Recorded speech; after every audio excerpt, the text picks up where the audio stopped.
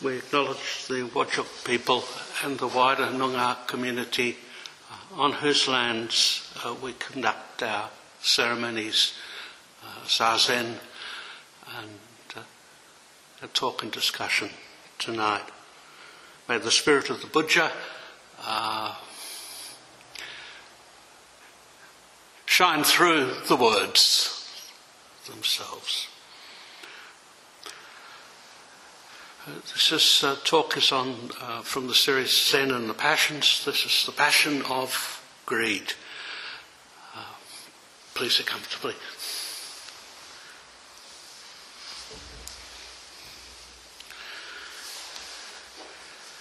Welcome everyone. Desire and fear play an important part. I was thinking about it today and about the passions and general things that we might say about them. And I was thinking that two of the kind of rivers that flow through many of what we regard as the passions are desire and fear.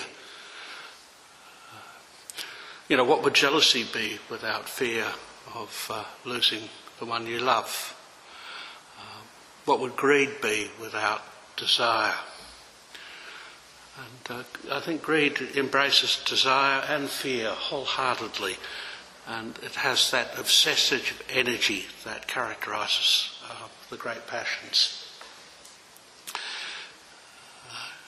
Fear in greed, well, fear of missing out, which can drive greed, I guess.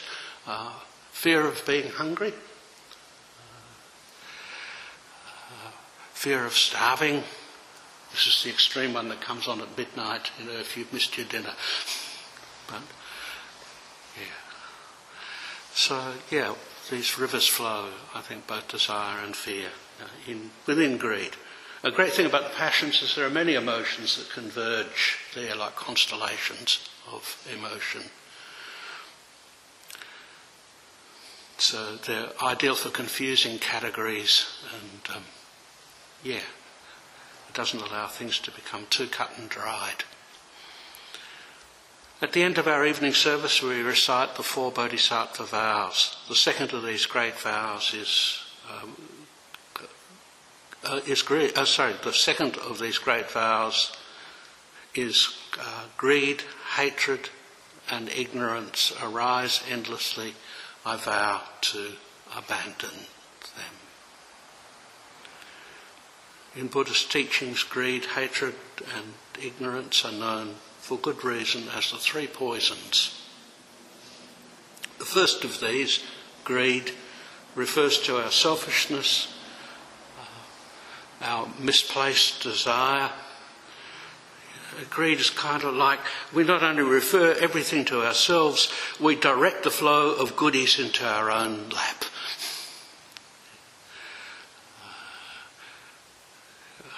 Other characteristics of greed are attachment, addiction, and grasping. As my mother used to say, greed is a great one for invoking one's mum and dad, because the roots of greed and our attitudes go far, far back. When little children, I was thinking of my grandchildren, around the age of 3 and 4, the thing of, she doesn't share, she's not sharing here. And the various tantrums that go on around the division of toys and who gets to lead in the game and all of that. So it's ancient stuff. My mother used to say regarding greed, especially regarding my perceived ingratitude, or real ingratitude for that matter, for all I had been given, much wants more.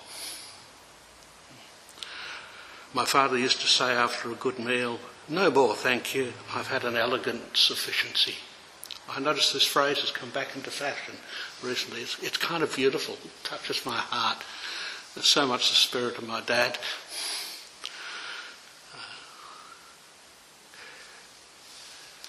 And yes, there is an addictive quality to greed.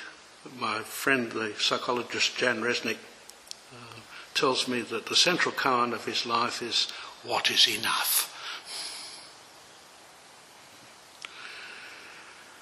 after our material needs are met, how much more do we need to be happy?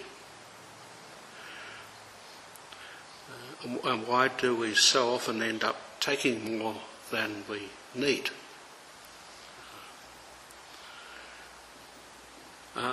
Well, I speak for myself here, but maybe for you too, and surely we do eat more than we need to. We comfort eat when we're tired and lonely. We try to boost low energy and depressed mood by eating up big. Food can be a drug, a way of dealing with emotional pain, loss and grief. When we feel starved of love, it's as though we eat to fill a void. Seen from another angle, greed is that inordinate desire to acquire or possess more than we need. We seem unable to control the swarm of wants once our desired needs are met. From this perspective, greed comes more into play after our needs are met, and we tend to even define it in that way. There's the meeting of basic needs, and then the wants tend to come in kind of after the most basic of our needs, life needs, are met. It's very interesting. Which is not to say, I think, that greed is not there in that earlier and more fundamental place, but yeah, well, something to discuss, because this is meant to initiate some discussion, so I'd be interested in your thoughts. Greed is also very much about trying to control the future. I'm taking more just in case. Thus, out of our fear, we take more than we need. And I'm reminded of the panic buying of toilet paper at the beginning of the COVID pandemic, which is just amazing to watch. People wheeling these trolleys, with toilet paper stacked up, 6 feet high and these things. Just in case, I guess. So the distinction between needs and wants is a useful one, and certainly worth discussing. How do you sort out what are wants and what are needs? It feels really a kind of useful distinction. So I'm just throwing out different kind of definitions and ideas and angles on greed here. Erich Fromm, who was a German social psychologist and humanist philosopher, described greed as a bottomless pit which exhausts the person in an endless effort to satisfy wants without ever reaching satisfaction.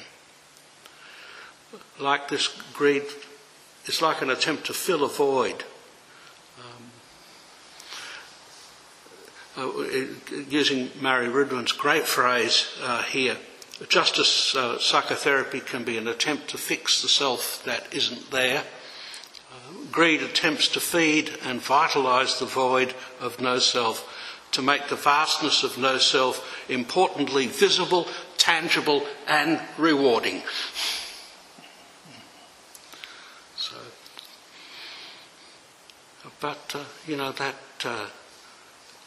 That matter, no self itself is already rich beyond measure. So there's a kind of paradox, I think, for Zen people around this. The filling of a void, and then the void which is rich beyond measure, full of windows reflecting light, people sitting in the dojo, each manifesting that matter. The cold.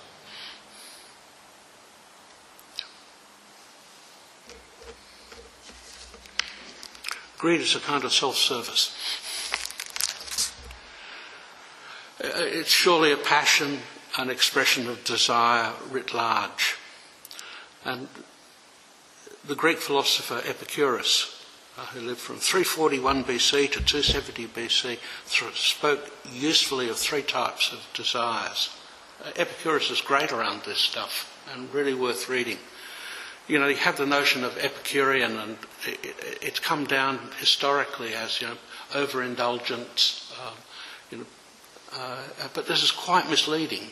He was deeply moderate in his outlook, as the next section shows, but we have this Epicurean view of him, loaded with appetites, lust, hunger, greed, all of that. But, he said, first there are desires that we have due to our nature.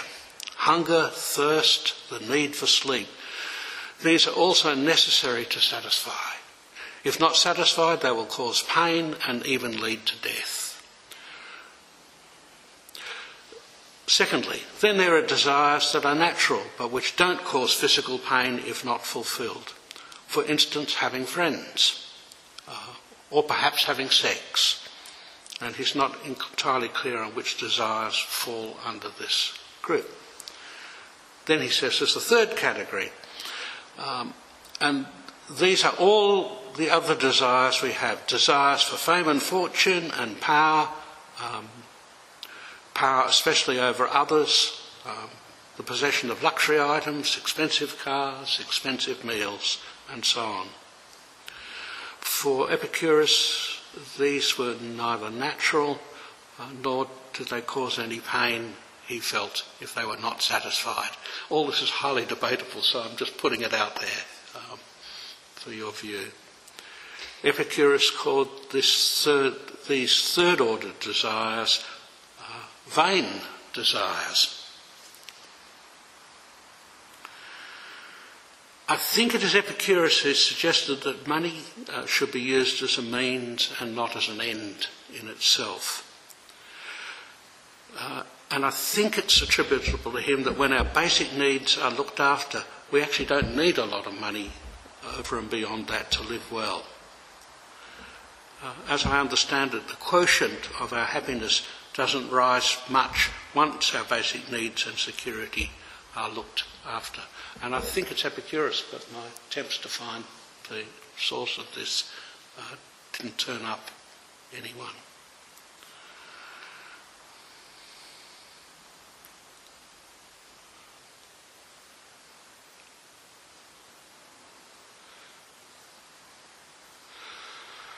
So,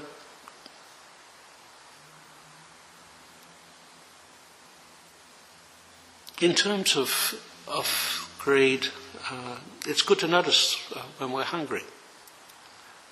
It's also good to notice what a force field hunger actually is when we are genuinely hungry. How absolutely compelling it is. One is tempted to say one should be mindful, but I think when one is in that space, the gap between you and the hunger and your awareness and all of that are all completely fused.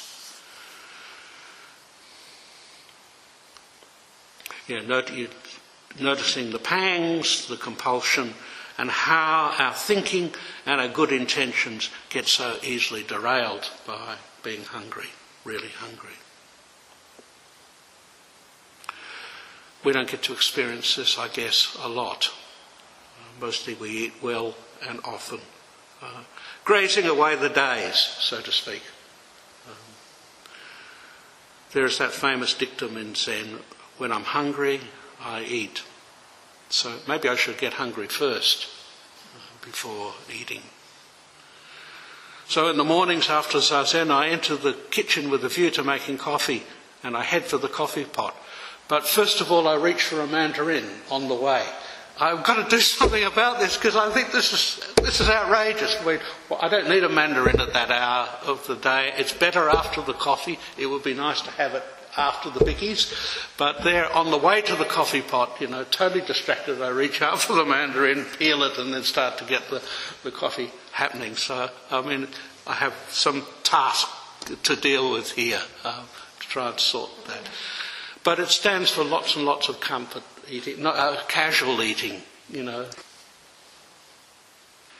Here we mostly talk about greed in relation to those who seek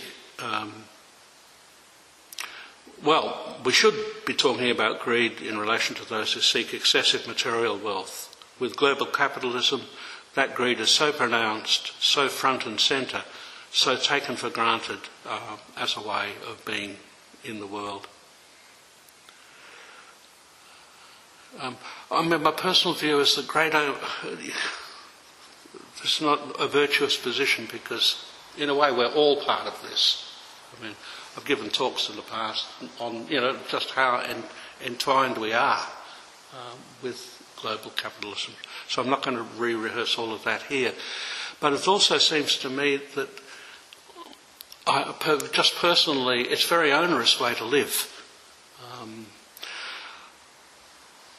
I like sitting up all night following the Paris Stock Exchange, being reliant on people that you may not be able to trust. I'm trying to think of some of the things. I was thinking of, goes back years, a wonderful interview between Andrew Denton and René Rifkin, where René Rifkin is deeply tired because he's been sitting up all night following the Paris Stock Exchange, and if you remember him, he died in 2005. He's a well-known stockbroker and entrepreneur. His life ended in suicide. He was charged with offences like, what do you call it? Insider trading. Pardon? Insider trading. Insider trading, that's right, thank you. But he's also monstrously fat, and he's described sitting up, dog-tired at 3 o'clock in the morning, but in a pair of bloomers. So he's sort of naked to the waist and wearing this pair of bloomers. And I remember Andrew Denton's great line, he said, "A line has been crossed." So beautiful. That description crosses a line. But I was encouraged by the interview to write a little stockbroker dharma poem. And this unfortunately swings on my physical resemblance to René. I have to say I'm probably not of the girth, but I was on several occasions mistaken for him in the nightclub areas of Perth. So the poem swings on that reference, unfortunately.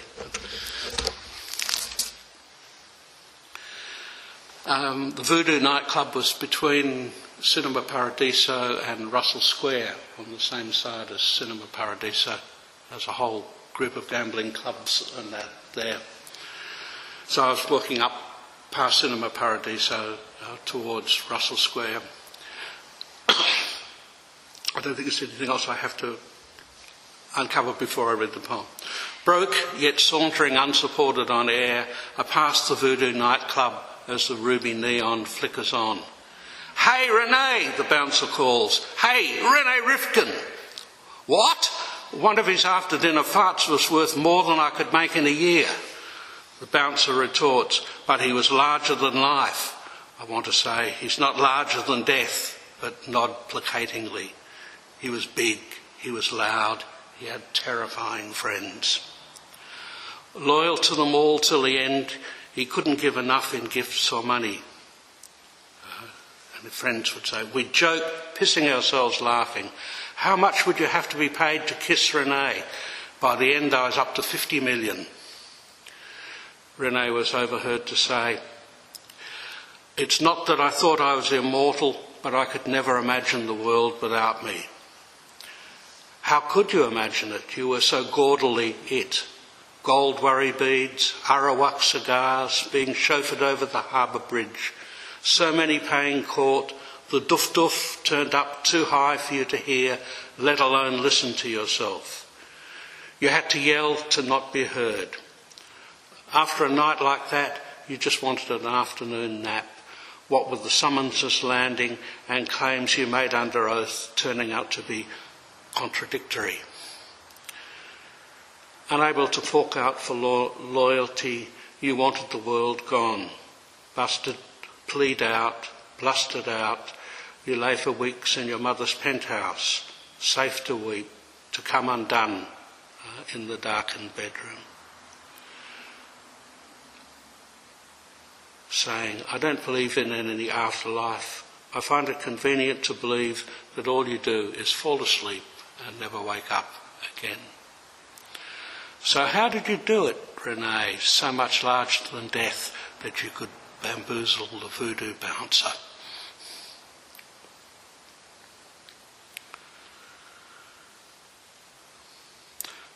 Well, great wealth can bring great power, and there must be something godlike about the power to be able to shape reality, create and destroy. This is not Rene Rifkin, but generally.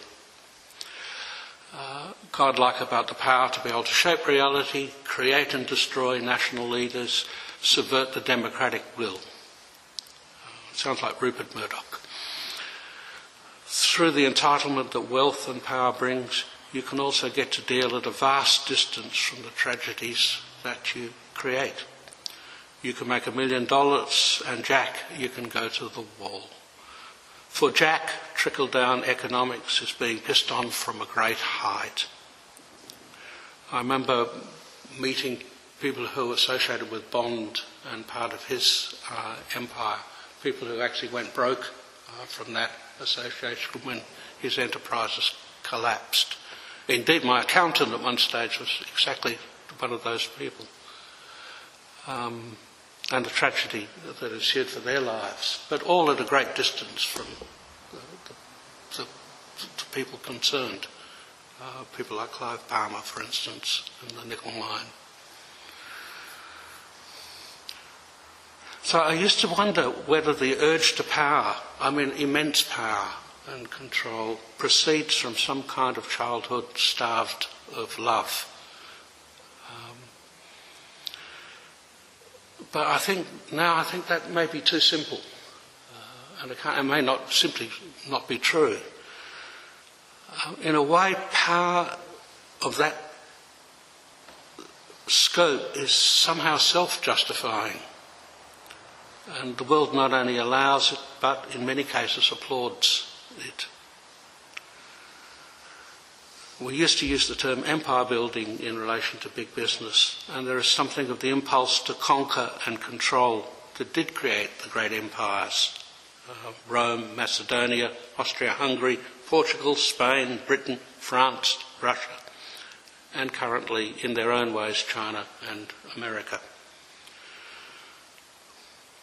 I think of the imperial power of vast multinational companies such as Jeff Bezos' Amazon and the treatment of its workforce as a kind of subject population.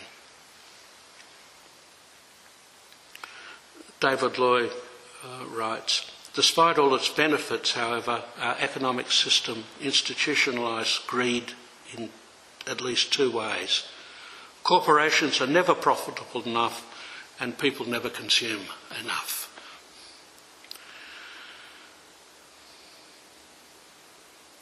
To increase profits, we must be conditioned into finding the meaning of our lives in buying and consuming. Interesting question. Why do people always think that more is always better? And what is enough? What drives us to need more? It's against this backdrop that the ecological crisis that we face becomes inevitable. Again, David Loy is saying, we bump up against the limits of this compulsive but doomed project of endless growth. And on all accounts, we clearly have. So how do you protest? How do you fight for change? Well, we have Extinction Rebellion, ARRCC here, and the Zen Eco Action Group led by Lucy and Britta, which connects into those groups as well.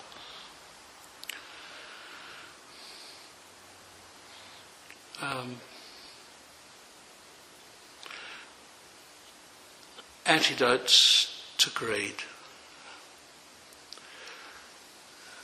When we practice our Zen, there is a kind of natural asceticism.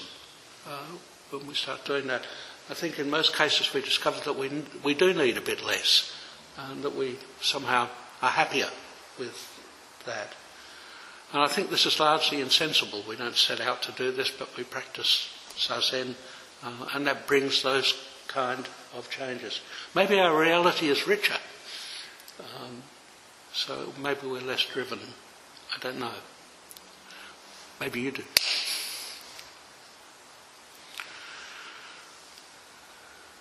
There's no specific precept which I take up the way of not being greedy, but other precepts bear strongly on that, like precept of not killing, precept of not stealing, for instance.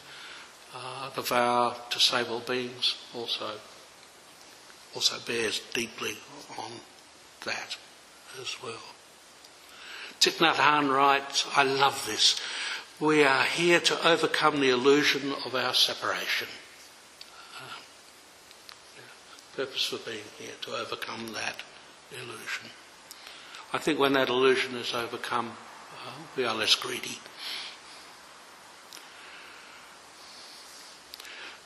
Greed transforms to generosity. It's famous within Theravadan Buddhism, the transformation of greed, hatred and ignorance. Its greed transforms with practice to generosity. Do you remember the other two? What were the other two that you're asking? Hatred and delusion. To insight. To insight? Yes. To wisdom. Yes. That's delusion. Yeah. And the middle one, hatred? Loving kindness, I think. Yes, I think that's, thank you. It's good. So this looks at the long-term effects of practice, of devoted practice. And still we struggle. You know, it's not linear in that sense. Some days we're kind of back in our old habits and patterns and that. Yeah. I love this Khan. In The Hidden Lamp, stories from 25 centuries of awakened women, Amy Hollowell has this beautiful Khan. It is, who benefits from your generosity?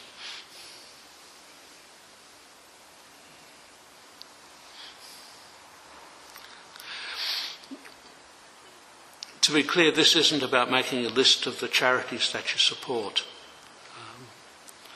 although we hope that people benefit from our donations.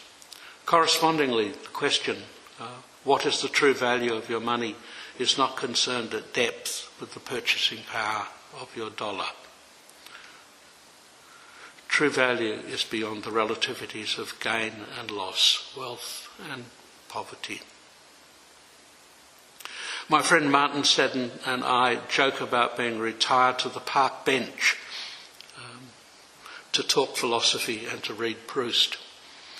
Martin celebrated his 65th birthday recently, and on his way back to the car with his wife and family, they came across a homeless man begging. Martin said, I thought to give him $5, but I offered him $50 instead and gave myself a happy birthday.